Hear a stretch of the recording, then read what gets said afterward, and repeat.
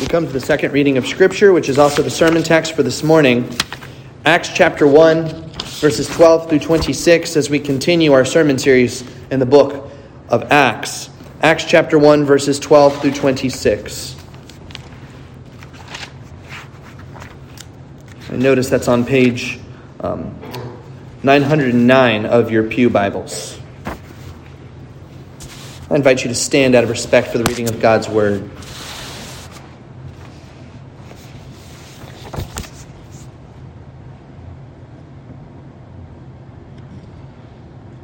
Then they returned to Jerusalem from the mount called Olivet, which is near Jerusalem, a Sabbath's day journey away.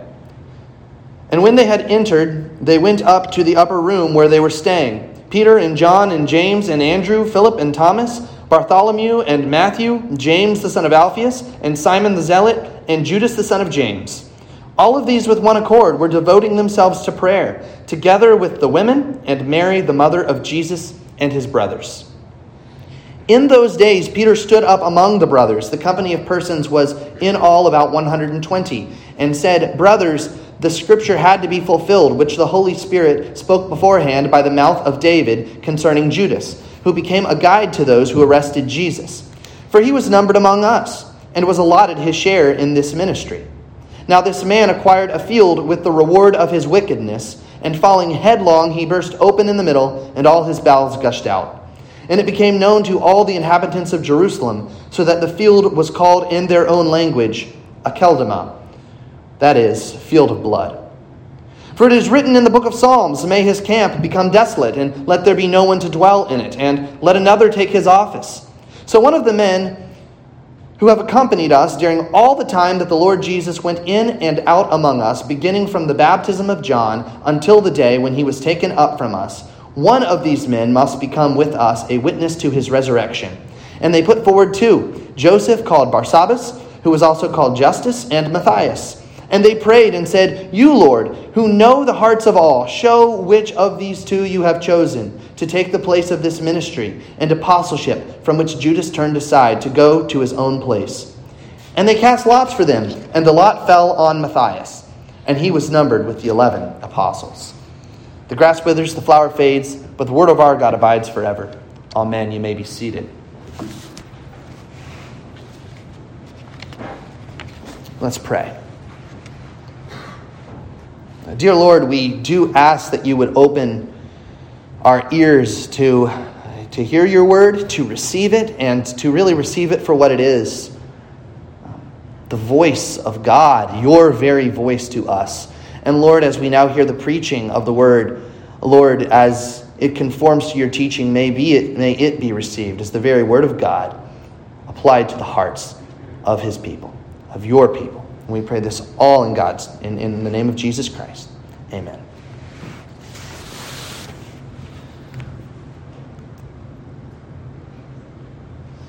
The book of Acts is a book of action. We've seen that already. It's one of the things that attracts people to this book. It's why people like to go there. It's because there's all sorts of things happening. Special effects, as it were. They really happened. Jesus going up into heaven in a glory cloud. The very cloud from the book of Exodus at the Mount Sinai surrounds Jesus and takes him up into heaven. So you have that. And then just one chapter later, you have the Spirit of God descending with tongues of fire and people speaking in languages that they didn't know before. And you say, this is quite something. And we're only getting started, because you're going to see miracles and people who are dead brought to life and people who are sick healed. And you're going to see the Spirit moving in ways that just shake the world. So what do we do with passages like this one? The one we just read, where the action feels more slow than exciting, and the special effects are missing, as it were. It just feels like business of the church. In fact, it looks a lot like the church waiting for the Holy Spirit to be poured out, waiting on Jesus to return. Wonder, what do we have to learn here? And I confess, there's something in me that when I read passages like this, my first instinct is to just go from verse 11 to chapter 2 and skip it and get to the exciting stuff. And friends, that's a wrong impulse. Because there's something here that the Spirit of God speaking to us wants us to hear. In fact, He's showing us how to wait. Because we're going to see that all of life isn't lived on mountaintop peaks. All of life is not lived on those high points. In fact, there are lows and there are highs and there are plateaus in the middle. And the Christian life is full of waiting. So how are we supposed to engage in that wait? How are we supposed to live in that waiting? How is the church supposed to live in that waiting? With active expectancy. With hope in God's promise. That's what this passage is going to show us. So I want us to see a picture of this waiting church as we say, what is God saying? What is God showing us here? What do we need to learn? And then I want us to see that there are lessons here for a waiting church. And then we're going to see that all of this is good news for a waiting church. So we want to see this picture here and then the lesson that emerges from this picture that we just can't miss. And then we need to see how that lesson is good news for us today. So we see this picture. If you were to have a camera back in 30 AD and snap a picture of the earliest church, what would it look like? What would they be doing? Well, they'd be gathered in an upper room in Jerusalem. We heard about it, right? And you would see in that picture all of these disciples that were named, real historical figures who had testified about the Lord Jesus Christ. You'd see James and Andrew, Philip and Thomas and all of those men. And you'd also see, along with them, their wives and also women who were following Jesus throughout his ministry. And in addition to them, you'd also have Jesus' mother, Mary. And the sons that were born to Mary by natural birth. Jesus' half-brothers, as it were. And all of these people are gathered, and you could take this snapshot of this picture of an early church, and what would you see? You would see them waiting in a room. This large room. Who knows what was furnished there, but it doesn't matter. They're sitting there and they're waiting. And as you would take snapshot after snapshot, you would see them in different poses. They're gathering together, and then the next snapshot, they're bowing in prayer, and then the next snapshot, you see Peter standing up, and you see church business being done. And what I think God is showing us here, in fact, what I'm confident of is this, that God is showing us what a church does as it waits for the Spirit to move. What are they doing? What can we learn? First of all, the church is gathering. The church is gathering. Don't miss that.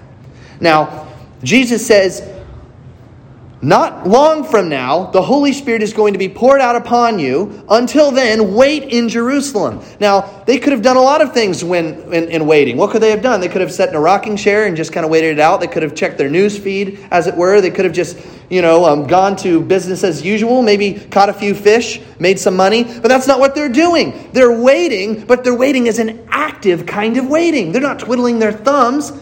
They're engaged in gathering together. That's the first thing you see. Don't miss this. That they're all coming together into that upper room for fellowship. Now, I've heard some people say to me over the years, and sometimes maybe you've felt this way. I'm really interested in Jesus. I wait with him. But I'm not really interested in his church.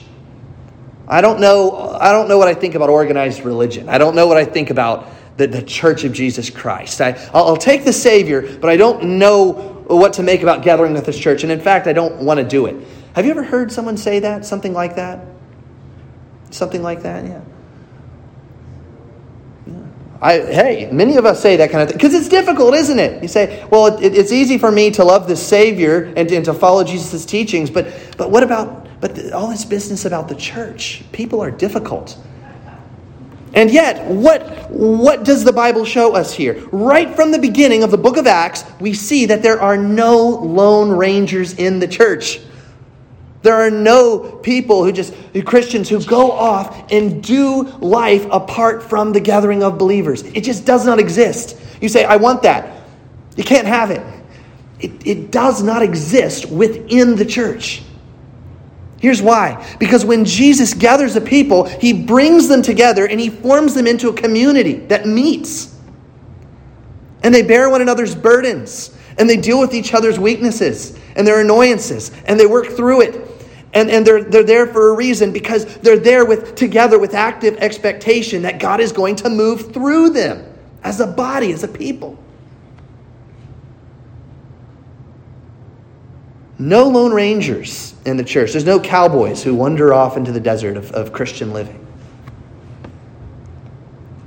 Because the church is a body. The church is where God has designed for us to wait patiently and productively together. And so, friends, you're here together. You're here in an upper room, as it were, waiting for God to work. And I want to tell you right off the bat, you're at the right place. Every Lord's Day, when you're here, you make the priority to be here. So you hear God's call to worship. You're at the right place. This is where God has designed for you to wait for him to work. What does Hebrews chapter 10, verses 24 tell us? I think it's worth turning there. I'm going to turn there. Hebrews chapter 10.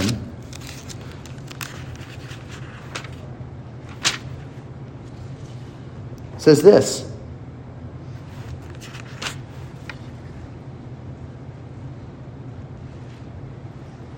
Let us hold fast the confession of our hope without wavering, for he who promised is faithful. And let us consider how to stir up one another to love and good works, not neglecting to meet together, as is the habit of some, but encouraging one another, and all the more as you see the day drawing near. Well, this is important. What does a waiting church do? What's the first picture of a waiting church? Well, they're gathering. They're gathering together for worship and for meeting. Well, that's not all we see. As we see this another snapshot taken, now the gathering church is bowed in prayer. Hands open, together in prayer. This is the whole. What do we see in verse 14? All these with one accord were devoting themselves to prayer, together with the women and Mary, the mother of Jesus, and his brothers. All of them are doing this. All 120 of them. Now, you would see the snapshot and you would say, it doesn't look like prayer is doing much of anything. In fact, I want to ask our kids, have you ever seen people praying? Have you ever opened your eyes when the adults are praying and say, well, it doesn't look like much is happening? You know, sometimes it can feel that way, right? Like prayer isn't getting much done. Almost like it's just kind of twiddling our thumbs. But I want you to know that here in our passage we see that prayer is the most powerful action of a waiting church. It's the opposite of just, sitting in a rocking chair back and forth. It is engaged dependence upon God. And so we see two features of this prayer. First of all, it is persistent. What are they doing? They're praying over and over again, devoting themselves to this. It's something that just keeps going, where they keep saying, Lord, send your Holy Spirit. And then later that day, Lord, send your Holy Spirit. We need you to do this. We can't do it on our own. And then the next day, Lord, send your Holy Spirit. Over and over and over again. They're not growing tired of asking for the same thing. Why? Because they've learned this from Jesus himself. What did Jesus say back in Luke 18? You ask and you keep asking because your Father gives and he hears. And it's your importunity, as it were, your insistence that somehow plays a part in some great mystery. God hears our persistent prayers. And so you can see, this is not inactivity. This is deep activity as they are bowing themselves before God, persistently going to him in prayer. But there's more to the snapshot. They are also unified in prayer. They're praying together. You can almost see the pictures. All of them have their arms, their hands open, lifted together to God. And they're praying for the same thing. It says with one accord. Now it's interesting, our congregational prayer. You just heard Pastor Peppo come up and pray on behalf of the whole congregation. Now, I was talking with someone this week and we were chuckling because when we were kids, we used to call the congregational prayer the long prayer. Oh yeah, it's the long prayer. Maybe that's when I need to go use the restroom or something, because it's the long prayer. And the long prayer is actually, here's how you should actually understand it. It's the together prayer. It's the together prayer. In fact, all of the prayers in our worship service are together prayers. But that prayer in particular, the congregational prayer, I used to not really understand what it was about. That's why I was like, oh boy, here it comes, the long prayer. But if I really understood when I was a kid that prayer is when the pastor comes up and representing Jesus leads all of the people in doing what was done from the very earliest days of the church. Now that's cool. That's exciting. That's waiting with purpose. That is God's people together, gathered from the far reaches of the earth, and they're coming together and they are with one voice saying, God, help us. We need you. And they're praying for specific things, but not just a list of sick people in the congregation, that too, but also the kingdom is in mind. The big things that God has promised to do. And what are we doing in that long prayer, that congregational prayer, that together prayer? We are saying, God, you've promised in your word to do these things. Now do them, because we can't make it happen on our own. That's the prayer that's happening here. I want to read you a quote from a theologian who says, the life, the power, and the glory of the church is prayer. The life of its members is dependent on prayer, and the presence of God is secured and retained by prayer. The very place is made sacred by its ministry. You hear that?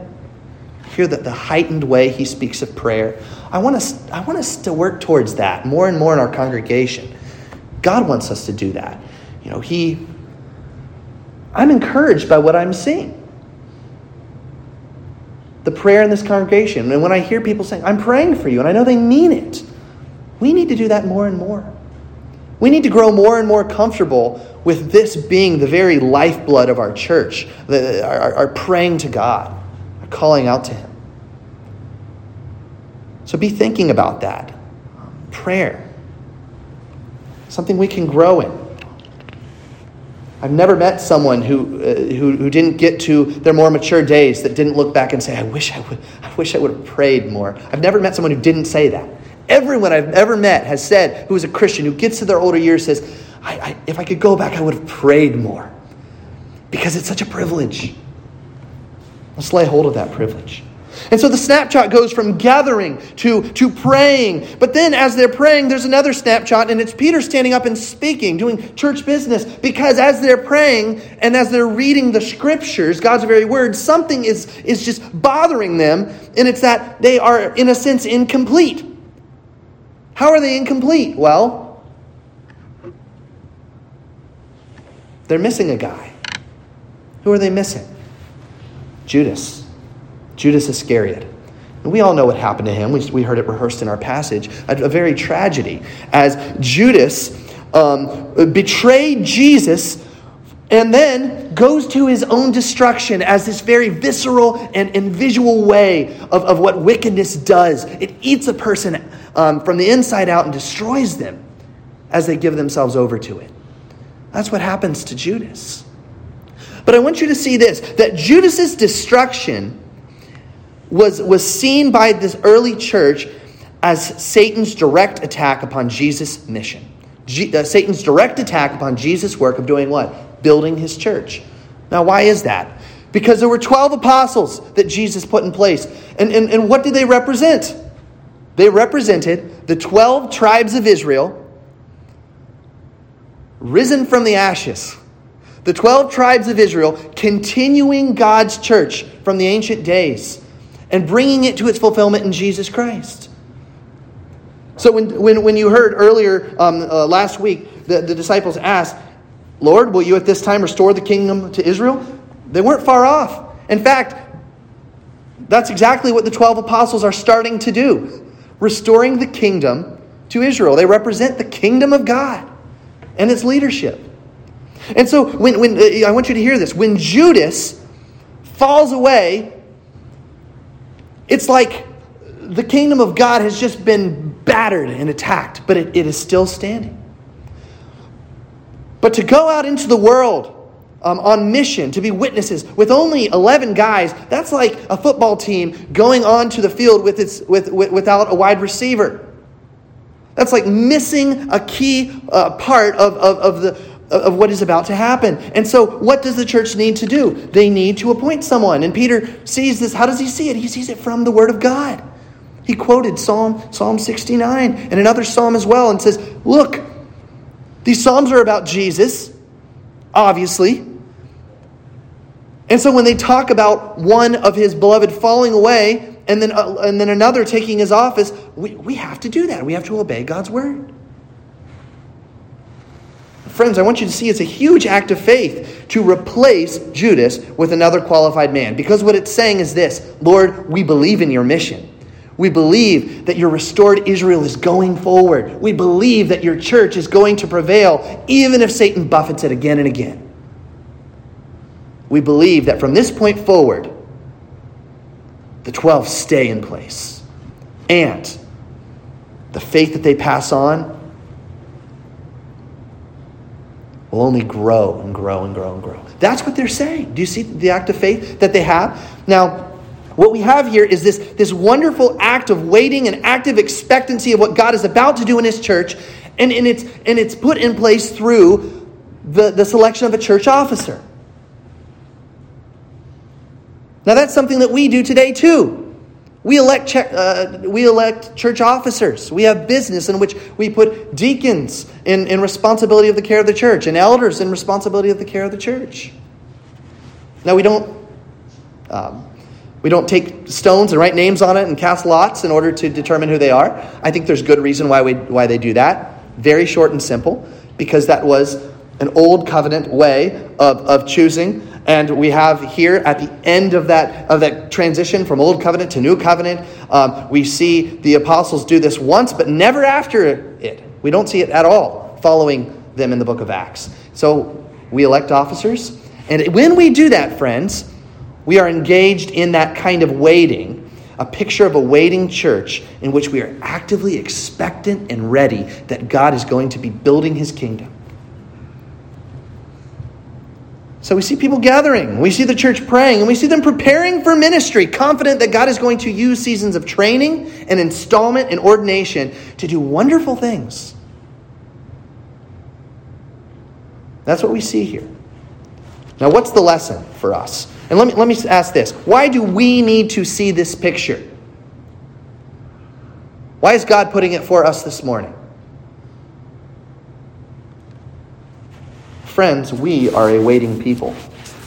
We are a waiting congregation. And I think all of us find ourselves, either now or at some point, various points in our lives, in the waiting room, as it were. In the waiting room, in the upper room, waiting for God to act. We've seen him act before. We're waiting for him to act again. And we're right there in the middle, in a kind of plateau, saying, what gives? And there's two temptations that happen when we're in that waiting room. One is complacency, right? To say, well, I guess I just kind of made it. I guess I'm exactly where God wants me to be, and I can just kind of go into cruise control. Spiritual complacency. The other error is this, to fall into despair and say, well, if I'm not there yet, I guess I'll never be there. And I'm sick of waiting. I'm tired of this. And you just give in to despair and sin and in hopelessness. Those are the two kind of opposite errors you can take on during that period of waiting. The temptation in both is to disengage, to grow cold to these kinds of things that God has put in place in his church. Let me ask you, friends, what are you waiting on God to do in your life? You waiting to get to this new place in maturity?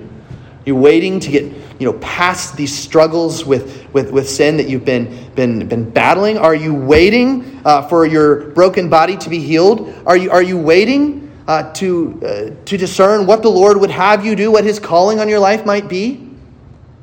And then let me ask the church, Light of the Nations, what are we waiting on? What period of waiting are we in? Are we waiting to see more men added to our leadership? Are we waiting to see more added to our numbers? course, all of us are waiting for Christ to return.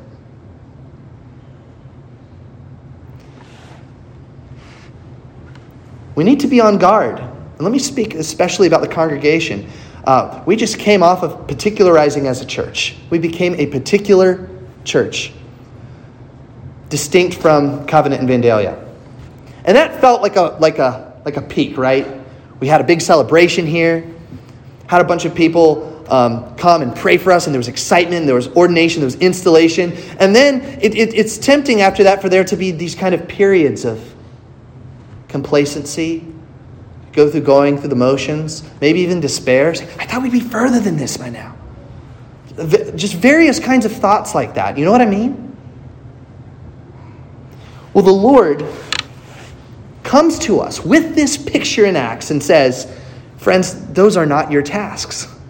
Those are not the kinds of things to be bothering your mind. You know what is before you. Your task is faithful waiting, gathering, praying, preparing, full of faith that God has designed the peaks and the plateaus for your good. And that His promises are true, and that the peaks do lie ahead of us, even if we don't feel them right now.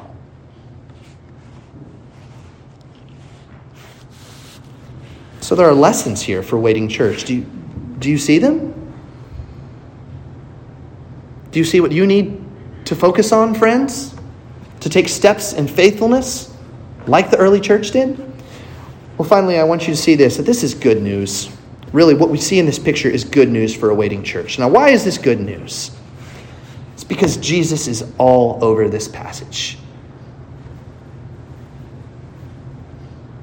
Even when we don't see his name directly mentioned, we know that he has his hands, he has his rulership, he has his kingship all over this passage.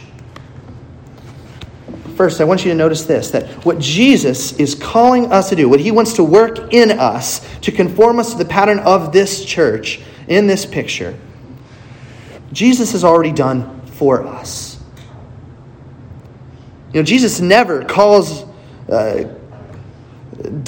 Jesus always does in us what he has first done for us. And we know this because what did Jesus spend his whole ministry doing? Well, waiting. Waiting between the peaks, waiting in that kind of plateau, even that place of humiliation. Jesus spent most of his time praying, gathering with his disciples, and what? Preparing them to minister for him. That's what Jesus spent like his entire ministry doing. And then we hear in Hebrews chapter 5 that Jesus was the one who called out to God with loud prayers and supplications in behalf of the saints. And so what Jesus is calling us to do in this kind of expectant waiting, you need to know this. It's the very things that he first did for us, so that as we do them, we only get closer to our Savior. We're only going to grow closer to him as a church as we lean into these realities. Here's the other thing I want you to see in closing. It's that these ordinary things that Jesus is calling you to do are the very things that he is working through in extraordinary ways. Notice what the disciples say as they pray.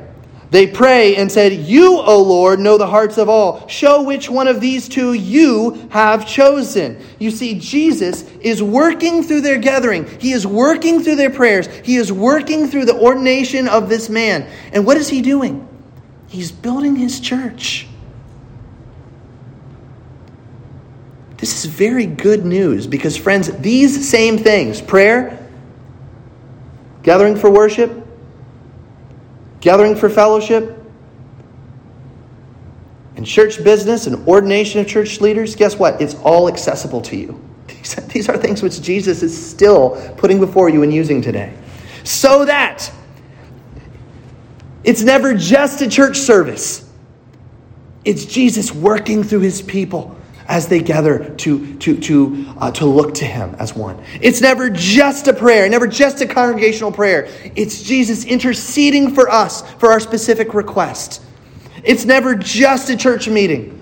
It's Jesus working through our decisions as we search the Scriptures for the good of his church, to build it, to establish the 12 tribes of Israel, so that the gates of hell will never prevail against his church. This is good news, friends. Good news because Jesus is at work in our midst. So let's praise him for this. Let's get to work. Let's lean in.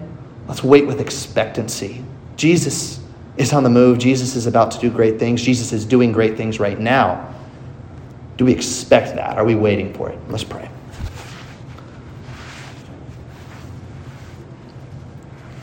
Heavenly Father, we are grateful for what you show us in your word, a picture to be conformed to, but also a picture that gives us confidence that the very things that Jesus has been working through, even in the book of Acts, are still accessible to us. The very basics of the church gathering and praying and preparing for mission. Would you prepare each of us for mission right now? Even as we're gathered before you and praying right now for you to move, would you make us effective? And would you do this not in our own strength, but because you know our hearts and you know the hearts of the leaders that you would choose to go forth? Would you stir us up and would you make the leaders of this church bold and valiant to do your will? And may the church follow. And may every single person in this congregation have wisdom as to how to get to work as we wait for you to return. We pray all this in Christ's name. Amen.